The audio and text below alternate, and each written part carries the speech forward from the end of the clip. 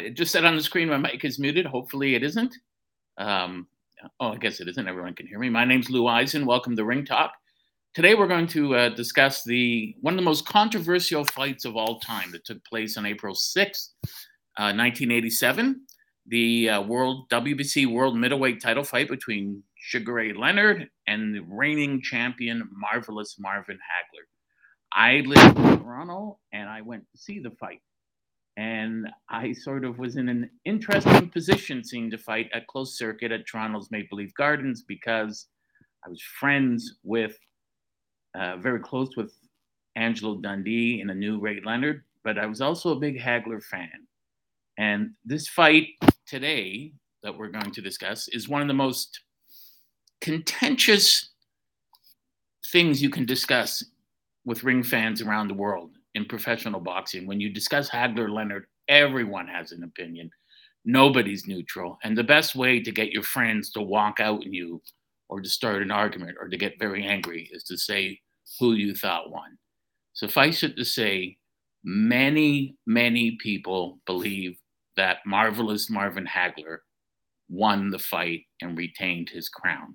But there were so many things we're going to discuss that went into what actually happened during the fight and before the fight that affected the outcome of the fight. Let's start with both fighters. First of all, Ray Leonard, who grew up in Maryland, was an Olympic champion. He was a gold medalist. He won the gold medal for the United States in 1976 at the Montreal Olympics with the famous picture of his son, Ray Jr., on his boxing shoes. And he was well loved by everyone in Montreal and around the world. He was a great looking fighter, charismatic. He could do it all. Tremendous hand speed, tremendous foot movement. And Leonard said once that when he was in the dressing room before the fights, he heard people talking about how he wouldn't have a chance against the Cuban fighters. And he just annihilated the Cuban fighters. He was so good and so skilled. He went through, he won the gold medal. And he said he was going to retire after, which I don't really believe that was true, and go to university. He didn't. He got offers to fight professionally. He had to support his family. There were a lot of people depending on him. And he was able to get, in my opinion, the best trainer ever in the history of boxing, Angelo Dundee, who had taken Muhammad Ali to the undisputed world heavyweight title, and many other champions. He'd taken Carmen Basilio to the world welterweight title. He'd taken Luis Rodriguez to the world welterweight title. He'd taken Sugar Ramos to the featherweight title. And he took a lot of fighters to undisputed world titles. And when Angelo trained guys, this was basically in the era where there were only 8 weight divisions, 8 champions. That was it. So Angelo knew what he was doing. Angelo was probably the best trainer in the history of the sport when it came to matching young fighters and building them up on the way up. And that is certainly a ring skill. So Leonard got matched with guys that he could probably beat, but that weren't going to be pushovers. Guys that he could fight and learn from and would give him a tough time at times. But he would still overcome that. And in the process, not only win, he would raise his profile, but also raise his level of ring skills. Hagler never had that. Hagler was born in Newark, New Jersey, and his mother took him to Boston during the riots in 1969. And he went there with his siblings. He was the oldest of 5 siblings.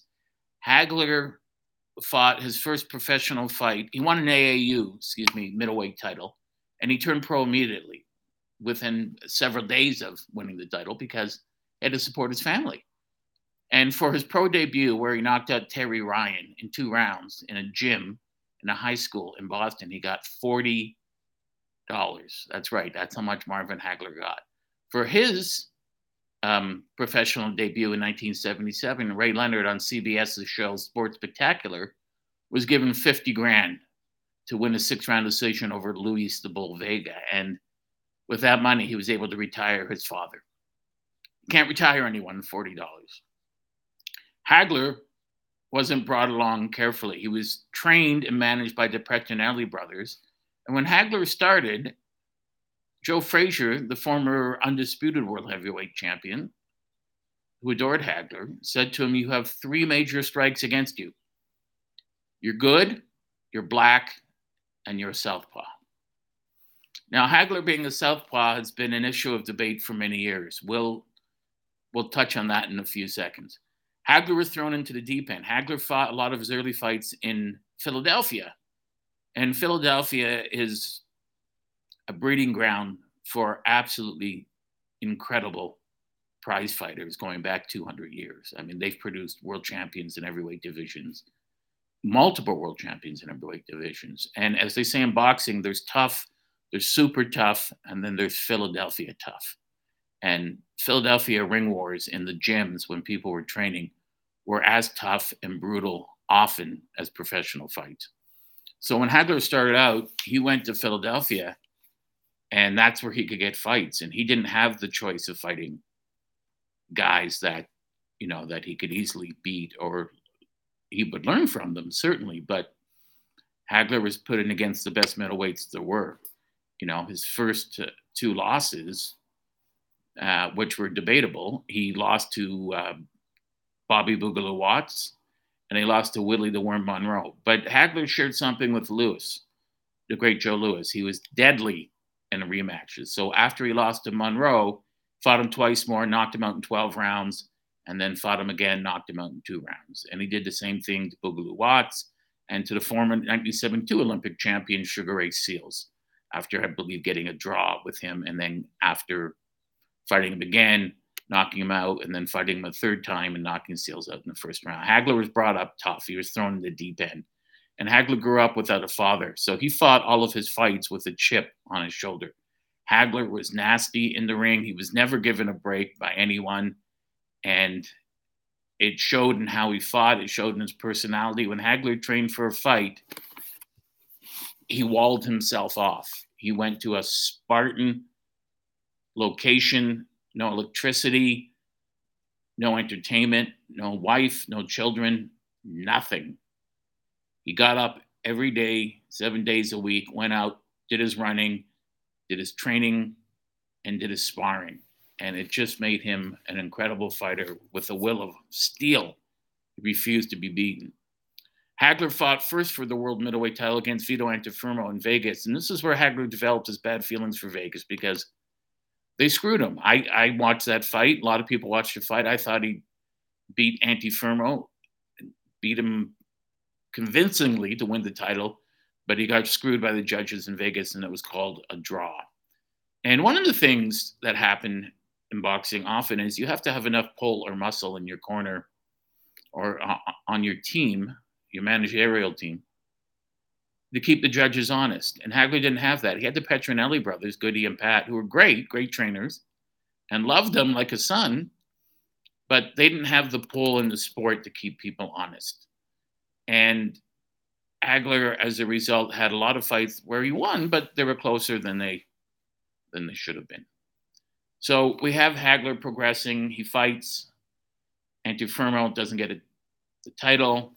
He's really, at that point, looked upon as the undisputed world middleweight champion, yet to hold the title. He's still the best middleweight in the world, but he just can't get a break. Finally, he gets a chance against Britain's Alan Minter. Alan Minter had beaten Antuofermo, who was a cutter or a bleeder. And when they fought in England, Hagler there was no artifice about him. He wasn't going to box him. There was going to be no feeling out period. Minter made some unfortunate comments about Hagler's skin color, and Marvin, who always had on his baseball cap that he wore into the ring, Destruct and Destroy, went out to just annihilate him, to destroy him, to punish him, to hurt him. And he did. He broke his nose. He bloodied his face. He just pounded the hell out of Minter. It was a one-sided victory, stopped in the third round by the referee. Hagler had achieved his goal. He fell to the ring with his arms aloft. He was now undisputably, regardless of what anyone thought, the single best middleweight fighter on the planet. He was the world champion. Couldn't get the belt in Britain because all the fans, 50,000 fans in attendance there, started to throw bottles at him and all sorts of refuse beer cans. And he had to be protected by a police guard. They hid under the ring, and then they went back into the dressing room And then it wasn't until he got home that he actually got his official title. So that was a rather ignominious way to be declared champion.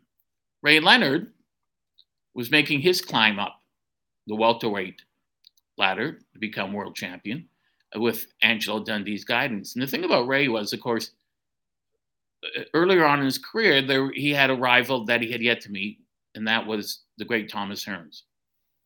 Now, Ray Leonard's lawyer, Mike Trainer, wanted to have them fight in their 10th pro fight each for 50 grand apiece. And Angelo Dundee said that would be ridiculous. Let them both win a version of the world welterweight title, and then they'll fight for millions, which is what happened down the road. So in 1979, in July, in Las Vegas at Caesar's Palace, Ray Leonard challenged another Hall of Famer, the great Wilfredo Benitez, the Radar, the man who was almost impossible to land a good flush shot on. He challenged him for the WBC welterweight title, and he stopped him in the 15th round. This may be the best fight I've ever seen. It was just an incredible match. It raised boxing to the level of an art form. These guys were fantastic. Just the feints, the head feints, the shoulder feints, the footwork, moving their head constantly, their hand speed, the way they put combinations together, the way they were able to anticipate what each other was going to do. It was like they were looking in a mirror and fighting each other. So Ray Leonard wins that. And then a year later, he takes on Manos de Piedra, Roberto Duran, the fabulous Roberto Duran. And Duran was a great fighter, great lightweight, and they didn't get parity. Leonard got I think 7 or 8 million to fight, and Duran got 1.5. And Duran was a lot like a Hagler. He thought, hey, I'm the lightweight champion in the world. I was fighting and was a world champion even before he fought in the Olympics. He'd won the lightweight title from Kenny Buchanan in 1971 in New York at Madison Square Garden. So Duran was angry. And Leonard made a mistake that he never made again when he fought him in Montreal, where he'd been the darling of the Olympics 4 years earlier. This was 1980. He let Duran get to him. He let Duran get under his skin. And Duran said the most horrible things to him about his wife and personal things and racial epithets. And Leonard fought out of emotion. He fought Duran's fight, which is always a mistake, to fight your opponent's fight, because as the great Charlie Goldman said, the great trainer, no one makes a game in order to be beaten at it. No one invents their own game. So he fought Duran's fight, and it cost him the title. It was a close fight. It went down to the last couple of rounds, but Duran won a unanimous decision. This is where the genius of Angelo Dundee comes in. Angelo made a rematch with Duran. They had the rematch. 6 months later, he knew that Duran would be partying the whole time. He came into the fight. He lost all the weight, but he claimed that he had stomach cramps. He claimed that was the reason why he said no mas in the 8th round. It's not really what he said. He said it later on. What he said is, I'm not going to fight with this clown if he won't stand in front of me and fight. And of course, Leonard outsmarted him, took away his macho. He embarrassed him, and he just outslicked him. He outboxed him, put everything over on Duran, stole his heart, stole his soul. Quicker hands, quicker feet, and Duran just couldn't live up to that. He could not take a fighter outshining him in the ring. And he was just livid that Leonard would not fight his fight, would not come to him in a straight line. And it just doesn't make sense to do that, because that was Duran's strength. So Leonard pulls off the victory. He vanquishes Duran. At this time, Hagler's cutting a wide swath like Sherman through Atlanta in the middleweight division. He destroys Fulgencio Obomejas. He fights twice against Mustafa Hamsho and butchers him both times, especially the second time. By this time, Ray had retired from boxing. He'd had a detached retina, and he was told by his ophthalmologist if he fought again, he could lose sight in the eye. So he retires, and he's doing the color commentary on the fight between Hagler and Hamsho, the second fight. And he had a comment which really foretold what his future would be. And it showed how intelligent Ray was in the ring. There was a point where Hamsho was getting blasted by Hagler against the ropes, punch after punch in the face, in the body, and Hamsho's face was a mask of blood. And Tim Ryan, who's Canadian, by the way, said, Well, you got to give Hamsho credit. He's got guts. And Ray Leonard said, well, Tim, in boxing, guts gets you killed. Smart wins you fights. And that essentially describes Ray Leonard's career in a nutshell. His ability to outthink, to use his brain power, which was his most potent weapon, to destroy whoever he was fighting, is what made him one of the all-time great fighters. So he watches. He's while he's retired, he's following Hagler beating people. Excuse me, and he watches the Duran fight, and Duran fights Hagler, and people think this will be an epic mismatch. There's no way he can beat Hagler.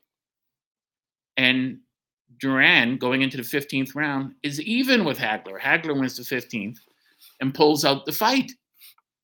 He wins, and people couldn't believe it was that close. But after the fight, Leonard, who's doing the color commentary, is looking at the ring. Duran walks over and says to him, Ray, you box him, you beat him. And Ray had been hanging out with Hagler, been talking to him, and he realized that Hagler told him he's losing his will. He's losing his love of the sport. All this training, 6-7 months, he would train like Marciano trained, just cutting himself off from the world, working himself into a tremendous anger. And he didn't want to give anyone a chance. Hagler didn't want to give anyone a chance, the judges or any fighter, to beat him, so he had to be at his best. And that's what it took for him to be at his best. Absolute isolation, training all day, every day. And Leonard was present when Hagler had one fight in particular, which was his fight with John the Beast Mugabe. Mugabe was from Uganda, was trained and managed by the great Britisher Mickey Duff. And Mugabe could fight. He was very powerful. He was essentially a junior middleweight at 154. But he came up in weight to fight Hagler, and he boxed him, and he was doing well. And he was trading hard shots with Hagler. But eventually Hagler got to him and knocked him out in the 11th round. And there's a real interesting, heart-wrenching moment where Mickey Duff runs to the side of the ring and says to Mugabe, stay down, don't get up. He will kill you if you do. And Mugabe stays down and takes the count. But Leonard, watching the fight, noticed that Mugabe was backing Hagler up at times. That had never been done before. Mugabe was landing a lot of shots, and that had never been done before in Hagler. And Hagler was missing shots, and that wasn't like Hagler to do that. And so even though in 1986 they met and Leonard said he wasn't going to fight again, and Hagler believed them, he did announce that he was coming back for one fight. And that fight was to challenge Marvelous Marvin Hagler, April 6, 1987 at Caesars Palace in Las Vegas for the WBC World Middleweight title. And people were saying to him, his brother Roger, Leonard, other people were saying, so Ray, who's your tune-up fight? And he would say, Hagler is my tune-up fight. No. Who are you going to fight before you fight him? I'm not fighting anyone before I fight him. The thing to remember here is Ray Leonard hadn't fought in 3 years. He didn't have the wear and tear on him that Hagler had on him. In the previous 4 years, Hagler had 9 fights. That is a lot of ring wear. It's also important to remember Hagler had not lost in 11 years. This was a guy who was indomitable. He was just a guy you could not beat. His force of will, his ability to impose his will and his way of fighting on his opponents was, you'd have to go back almost to Jack Dempsey or terrible Terry McGovern, the lightweight champ. Hagler was a champion for all time. I would rate him as the greatest middleweight champion of all time. So they have this fight, and during the training camp, I'm getting ahead of myself here. During the training camp, Ray Leonard was having trouble with southpaws. Hagler was a southpaw, supposedly. Leonard was having trouble with southpaws, and he got dropped by a southpaw in camp. And Angelo Dundee thought to himself, I wonder why is he really a southpaw, Hagler, or is he a converted southpaw? So what Angelo did was he had a kid go get his autograph, went to Hagler's training camp, then came back and reported to him. And the kid said, I got his autograph. And Angelo said, what hand did he sign with? He said his right hand. And that's when Angelo thought, aha, that's when the light bulb went off above his head. He said, he's not a real southpaw. He's a converted southpaw. His power is in his right hand. He's fighting southpaw to get his right hand closer to his opponent so he can do more damage with it. That's why he was fighting as a southpaw. So in training camp, Leonard had been told to move to his left, which you do against a southpaw, get away from his left hand, his power hand. And Angelo said, that's what they want you to think. You got to move to your right, away from his right hand. And that's what he did. And it worked.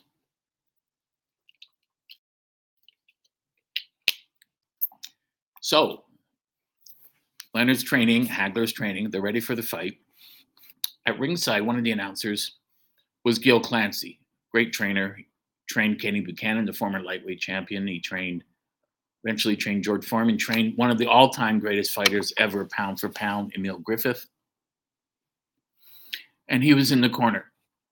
Or excuse me, he was doing the analysis for the fight. So the fight starts, and I was watching this fight with a friend at Maple Leaf Gardens, and it was packed. And the Gardens was pro Hagler.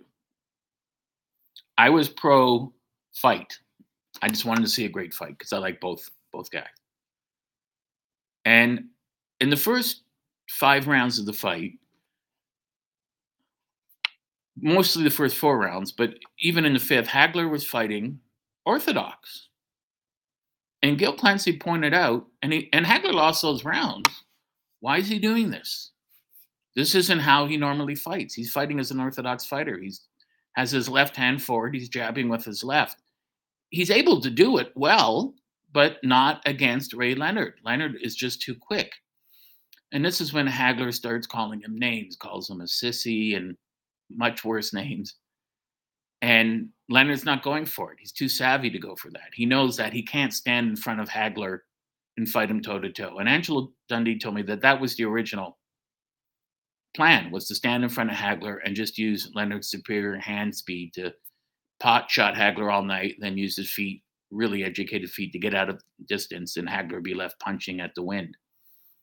But then they realized, of course, if that doesn't work, you're going to have a bit of a problem if it doesn't dissuade Hagler, because Hagler can punch and he's got crushing power in both hands. It's better because he was having trouble in some of his previous fights, and he was slowing down to make him use his legs more and to make him try to punch Leonard while he was moving. One of the keys in the fight, regardless of who you thought was winning the fight or who won the fight, was Angelo Dundee at the negotiations wanted 2 things. Hagler's team just wanted the blue corner. That was it. They didn't care about anything else because they thought the fight's not going to go more than 3 or 4 rounds. Angelo Dundee went in with 2 demands, and he got them both. He wanted it to be a 12-round fight rather than 15, and he got that. And he told me that was 9 minutes less that Leonard had to worry about. And so because of that, Leonard didn't have to fight the extra 3 rounds. And he just couldn't believe that the Petronellis gave him that, And so the fight starts, and they're going at it. And Leonard, I would say, won the first 4 rounds. So by winning the first 4 rounds, you turn it into an 8-round fight. And now, because it's an 8-round fight, Leonard's only got to win 4 or 5 of those rounds to take the fight in the eyes of the judges. The mistake that Hagler's team made going into the fight was each team was allowed to say, we don't want one particular judge. Angelo said, we have no problem with the judges.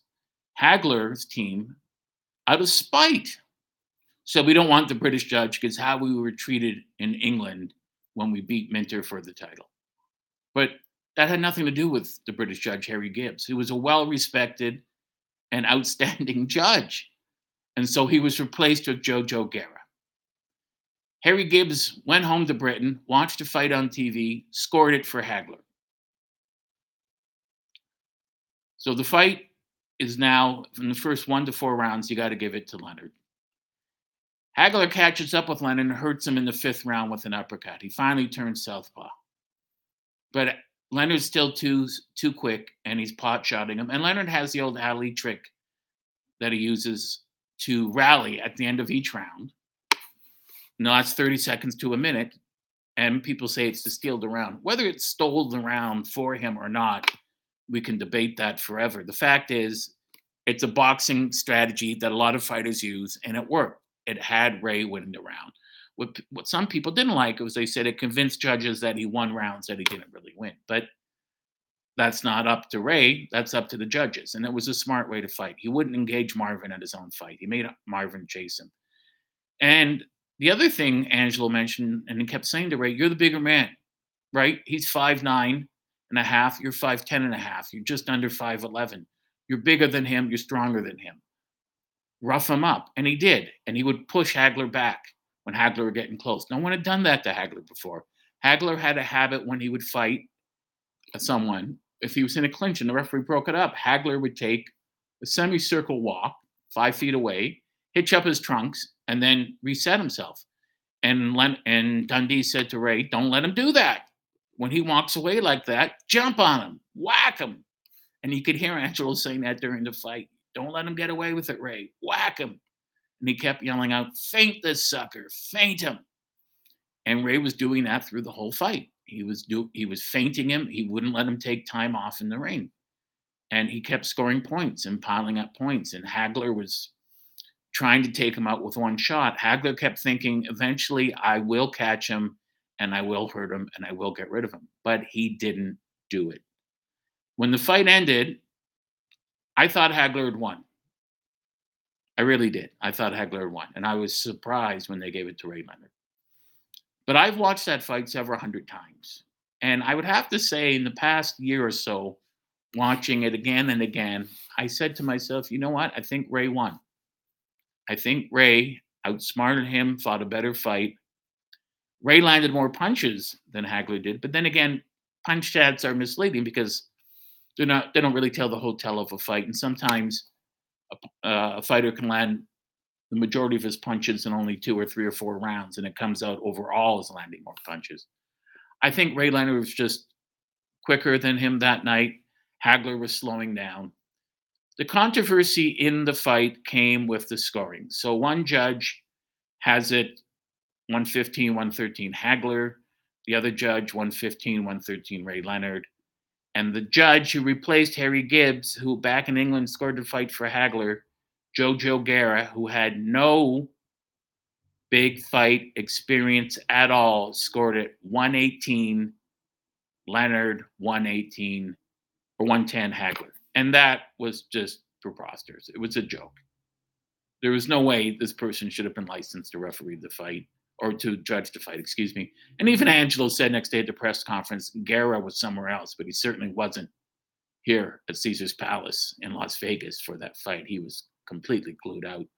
I think it was a close fight. I think Ray did shade him at the end and won the fight, but the controversy still remains to this day who you think won the fight. And everyone has their own opinion.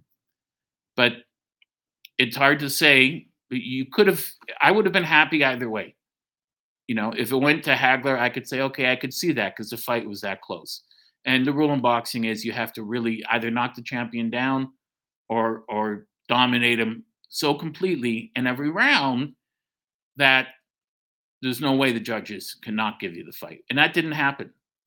Ray was winning rounds, and he had some rounds that he did win by a certain margin, but neither fighter dominated each other. It was very close in every round. But once again, speed never slumps. And it was Ray's hand speed and foot speed and his ability to keep moving his head and using his mobility to keep circling Hagler, keep forcing Hagler to reset himself over and over and over again, that made him the victor, that gave him the WBC World Middleweight title. And as a result, Hagler quit. He said, Vegas, and he never fought again. Hagler was only 33 years old. Leonard was 31. Hagler was still a young man, but he refused to ever fight again. He never entered the ring again. He said, that is the last time you will ever get me. And he meant it. Leonard never defended the WBC World Middleweight title, and he went on to fight, and he fought and beat Canada's Donny Lalonde for the WBC light heavyweight title. And he had 5 more fights after that. He went 2-2-1, and he drew with Thomas Hearns. He lost to stop by Hector Camacho in his very last fight, and he lost to Terry Norris, and he fought Duran again and beat him easily. But Hagler Leonard, still a fight that fight fans still talk about. April 6th will be the 35th anniversary of that fight.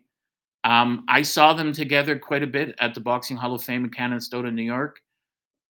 When I saw Hagler, when I first met him, when Angelo Dundee introduced me, I said to Hagler, I think you won the fight. And Angelo tapped me on the shoulder and said, whose side are you on? Because Angelo was like a father to me. And Hagler says, everyone knows I won that fight. So I saw pictures of them together when they were friendly. And they were friendly at times. Marvin and Ray were friendly. But Hagler, sadly, who was no longer with us and who I rate Hagler as the greatest middleweight champion of all time. You can't say who would win in a fantasy fight with Carlos Monzon, but I think Hagler would have beaten him. I think he would have walked through Monzon. I think Monzon was just too slow to beat a guy like Hagler. And I think Ray Robinson and Hagler would have been a great fight, but I would always bet on Hagler. And I bet on Hagler in the Leonard fight and lost money on that. So one of the all-time great fights, one of my favorite fights. If you people have not seen that fight, go to YouTube, watch Ray Leonard, Marvin Hagler. This is boxing at its best. I'm Lou Eisen, and this has been Ring Talk. Thank you for watching, and we'll see you again next week.